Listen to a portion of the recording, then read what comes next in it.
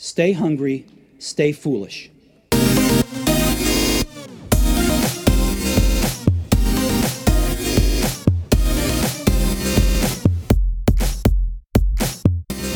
Today's guest in this bonus episode is an innovator in his field, a brain specialist and best-selling author who is at the forefront of a new movement within medicine and related disciplines. It's a great pleasure to welcome back to the show Dr. Daniel Amen.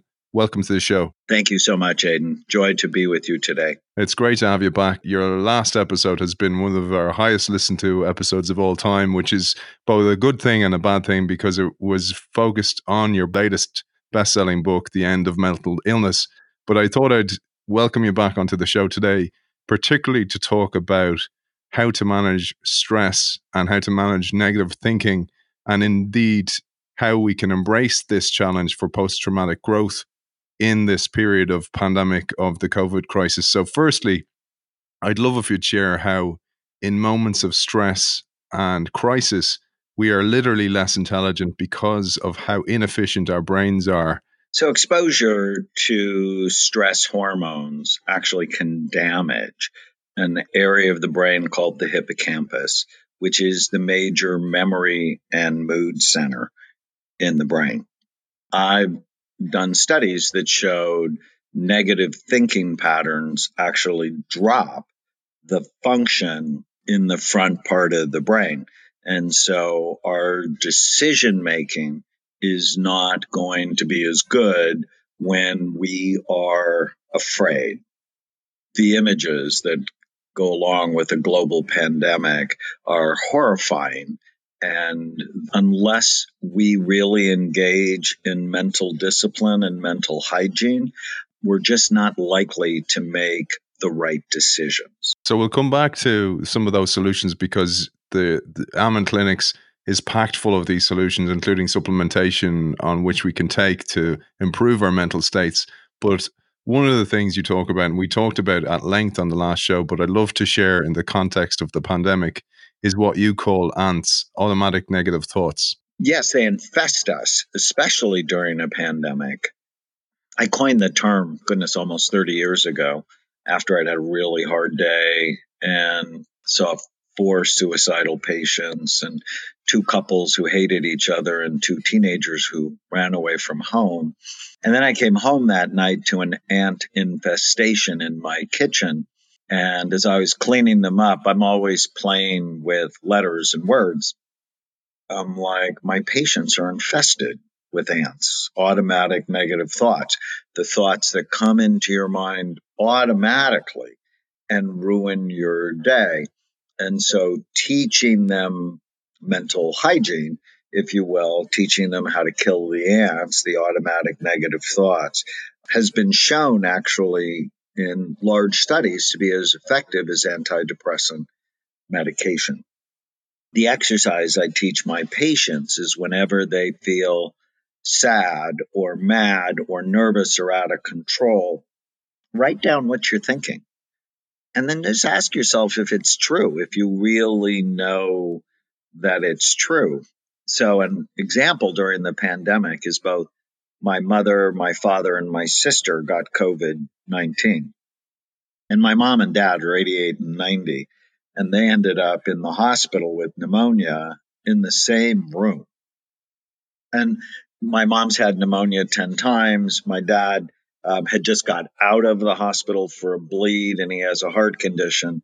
So they are in the highest risk group of death from COVID-19. And so when they went in and I couldn't visit them, my thought was they're going to die. And that made me incredibly sad. But I've been teaching my patients for decades how to just not believe every stupid thing they think. And so I wrote it down. They're going to die. And then I went, well, is that true?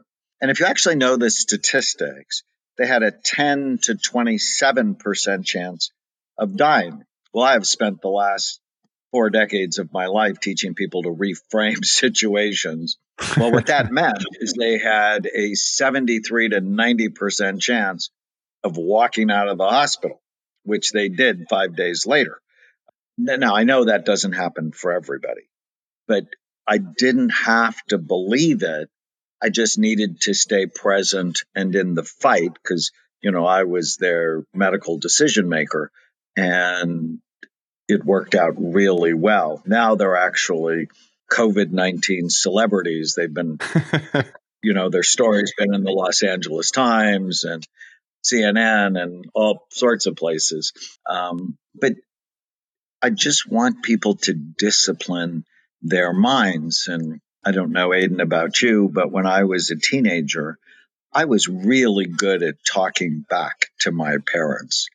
And it's funny, nobody ever taught me to talk back to myself, that you don't have to believe every stupid thing you think, that questioning your thoughts helps you discipline your mind. Yeah, it's so important. And it's one of the reasons I really wanted you on the show. And congratulations on your parents, by the way. It's fantastic news. But one of the reasons I really wanted to reach out to you was in this moment, it's like a pivotal moment in the world anyway. And your latest book, The End of Mental Illness, recognizes that there's a pandemic of mental health upon us anyway. But this crisis, this COVID-19 crisis, will only accelerate that. And what I'm very concerned about is how we react as parents, as business owners, as industries, and as a world in general will actually impact decades to come, generations to come, our children, their children, etc. Because every new experience that we have shapes our thinking and our worldviews. And we're at this pivotal moment that I don't know how it's going to end up, but I'd love to influence people who listen to this show, at least, to have a different worldview going forward. This pandemic is we were already at epidemic levels of deaths from drugs, alcohol, and suicide. And this is going to make it worse. When people lose their jobs, lose their businesses, when they're socially isolated, when the news, which has already got a negative bent because it drives more views and more clicks, because the brain is wired for negativity. And, thousands of years before that protected us. Well, now it's not protecting us, it's hurting us. And we just need a new way of thinking about brain health and mental health. And in the end of mental illness, I argue that I hate the term mental illness. It's shaming, it's stigmatizing, and it's wrong. These are brain health issues that steal people's minds. And what we discovered is get your brain right and your mind will follow. So in a pandemic, eating right, exercising, supplementation, sleeping, not engaging in habits that damage your brain is going to help lessen the incidence of anxiety, depression. So, for example, when the pandemic first hit in my house, I have a 16-year-old daughter, and then we adopted our 15 and 10-year-old nieces. And my daughter just gotten her license, her driver's license. She had just gotten a job. She has a boyfriend. And all of a sudden, we're telling her, you can't go out.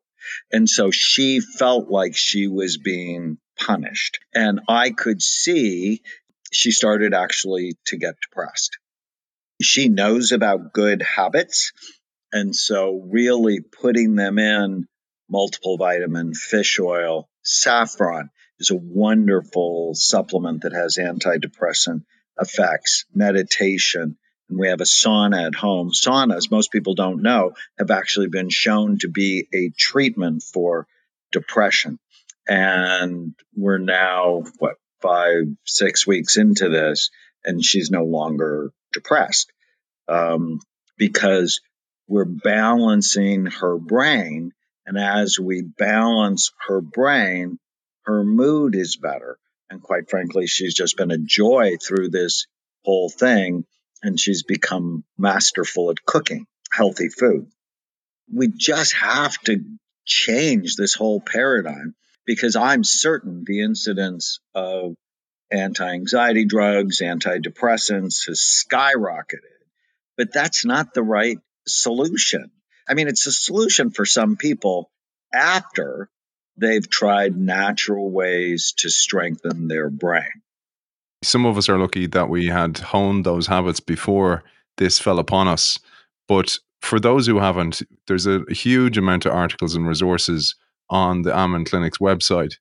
And one of the articles you recently talked about was how to overcome stress eating, because I want people who are listening who are stress eating, for example, or who are not exercising because they're feeling fearful, to understand that that's only making things worse. And if we can forgive ourselves for that and understand that that's totally natural, that's the first step. But then we can take steps to remedy that. And I'd love if you'd share them with our audience, Daniel. Well, and the problem with stress eating, especially sugar and foods that quickly turn to sugar. I mean, if you're stress eating vegetables, I'm totally okay with that. There's actually a linear correlation between the number of fruits and vegetables you eat a day and your level of happiness, up to 8. So if you have 8 servings of fruits and vegetables, you're happier than if you have 6. If you have 6, you're happier than if you have 4. If you have 4, you're happier than if you have 2. And but sugar and foods that turn to sugar increase inflammation. And people beginning to hear about the cytokine storm caused by COVID-19, which is basically an inflammatory storm. And those conditions that increase inflammation in our body, like gum disease, like sugar, like diabetes or obesity, they make us more vulnerable to die from this thing. And so your best defense against the pandemic is your immune system. And whatever you eat today is strengthening your immune system, or it's damaging your immune system. And so colorful fruits and vegetables are just critical. And if you can't get those, then supplementation can just be so helpful. Multiple vitamin fish oil, brand new study out just last night on vitamin D that we normally get from the sun. But think of what everybody's doing. They're sheltering in place, which means they're not getting great sun. And as vitamin D levels go low, death from COVID-19 go up. And so I recommend to all of my patients that they know their vitamin D level. Now, not everybody's running out to a laboratory now, but at least taking somewhere between 2,000 to 5,000 units of vitamin D a day tends to be protective to our immune system.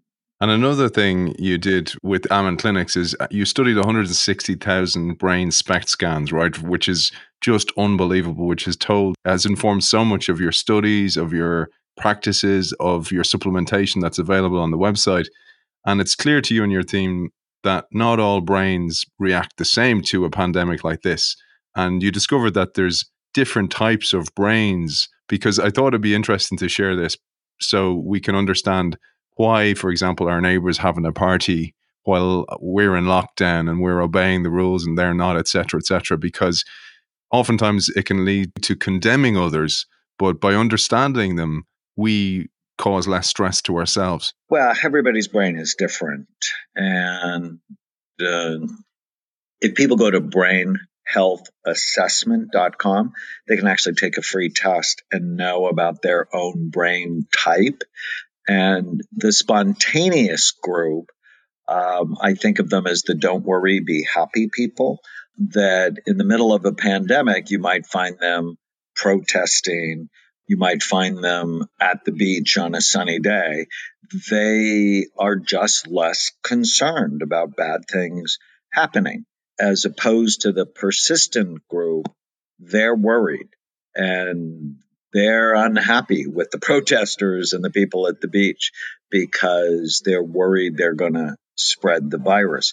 And so one group has a sleepy prefrontal cortex, the front part of their brain, The other group has a busy prefrontal cortex.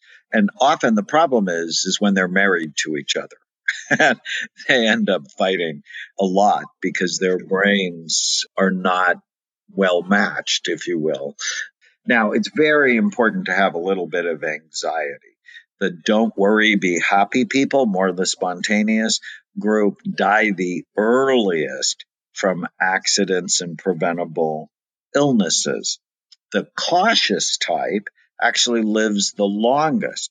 They're what we call the conscientious group. When they say they're going to show up, they show up 5 minutes early, consistently, reliably, predictably, and they live longer than everyone else. But they also have more anxiety. So you just have to sort of know how you're wired, and there are ways to balance, lower the anxiety. Or if you need, I never thought I'd have to do that when I first signed up to be a psychiatrist, but I have to actually increase anxiety in a lot of people's just so they do the right things. And it's so helpful because you have articles on how to get on as a couple in a pandemic when you're locked in the same house together. And again, understanding brain types increases our tolerance of one another. The last thing I'd love to ask you is that thing about children. So our children, you mentioned your daughter, but instilling a positive mindset, yes, that they need to be wary, but how do we increase positive mindsets for them going forward? Because so many of your clients, way before this pandemic hit us, were children, and you're seeing an increase in this, which is a huge tragedy in our society. And it's something that I'd love, even for our audience, that if we can instill different mindsets in our children, we can make a little difference. So the most important thing to do is model it, because children do what you do, not what you tell them to do. And I often think of children like violins in that they play the stress of their parents. And so the number one strategy to raising brain healthy children is to model those strategies. The second one is to know what you want for them. What kind of parent do you want to be? And what kind of child do you want to raise? Write it down. And then, before you say anything to a child or do anything with a child, you just ask yourself, is my behavior getting me what I want? The third thing, I wrote a piece once on how to make your child a Republican, a Democrat, or anything you want. And what I realized is if you're bonded with your child, they will pick your values. And if you're not bonded with your child, if they don't like you, they're going to pick the opposite values just to irritate you. And so bonding requires two things: time, actual physical time. And this pandemic has given parents and children more time than at any time in my lifetime. So they have time. And the second thing is a willingness to listen. If your child says something and you immediately start talking over them, stop that. Because what that does is it shuts down communication. It is very important to be a good listener. It's something I call active listening, where they say something and you basically repeat back what you hear and allow them to solve their own problems. And, it's what they teach therapists to do, but they should teach all of us to do it. Better communication will help parents bond better with each other and with their children. Where can people find out more about you, your work, your books, etc.? So they can go to amenclinics.com, Amen like the last word in a prayer, clinics.com. They can also go to Amazon and get The End of Mental Illness or Feel Better Fast, Change Your Brain, Change Your Life, Memory Rescue. And I have two kids' books I love. One is called Captain Snout and the Superpower Questions, teaching kids to kill the ants. And another one I love called Time for Bed, Sleepyhead, which is a hypnotic bedtime story and a great bonding exercise for parents and children. Friend of the show, change maker, and author of The End of Mental Illness and a host of other books, Dr. Daniel Amen. Thank you for joining us. Thanks, Aidan.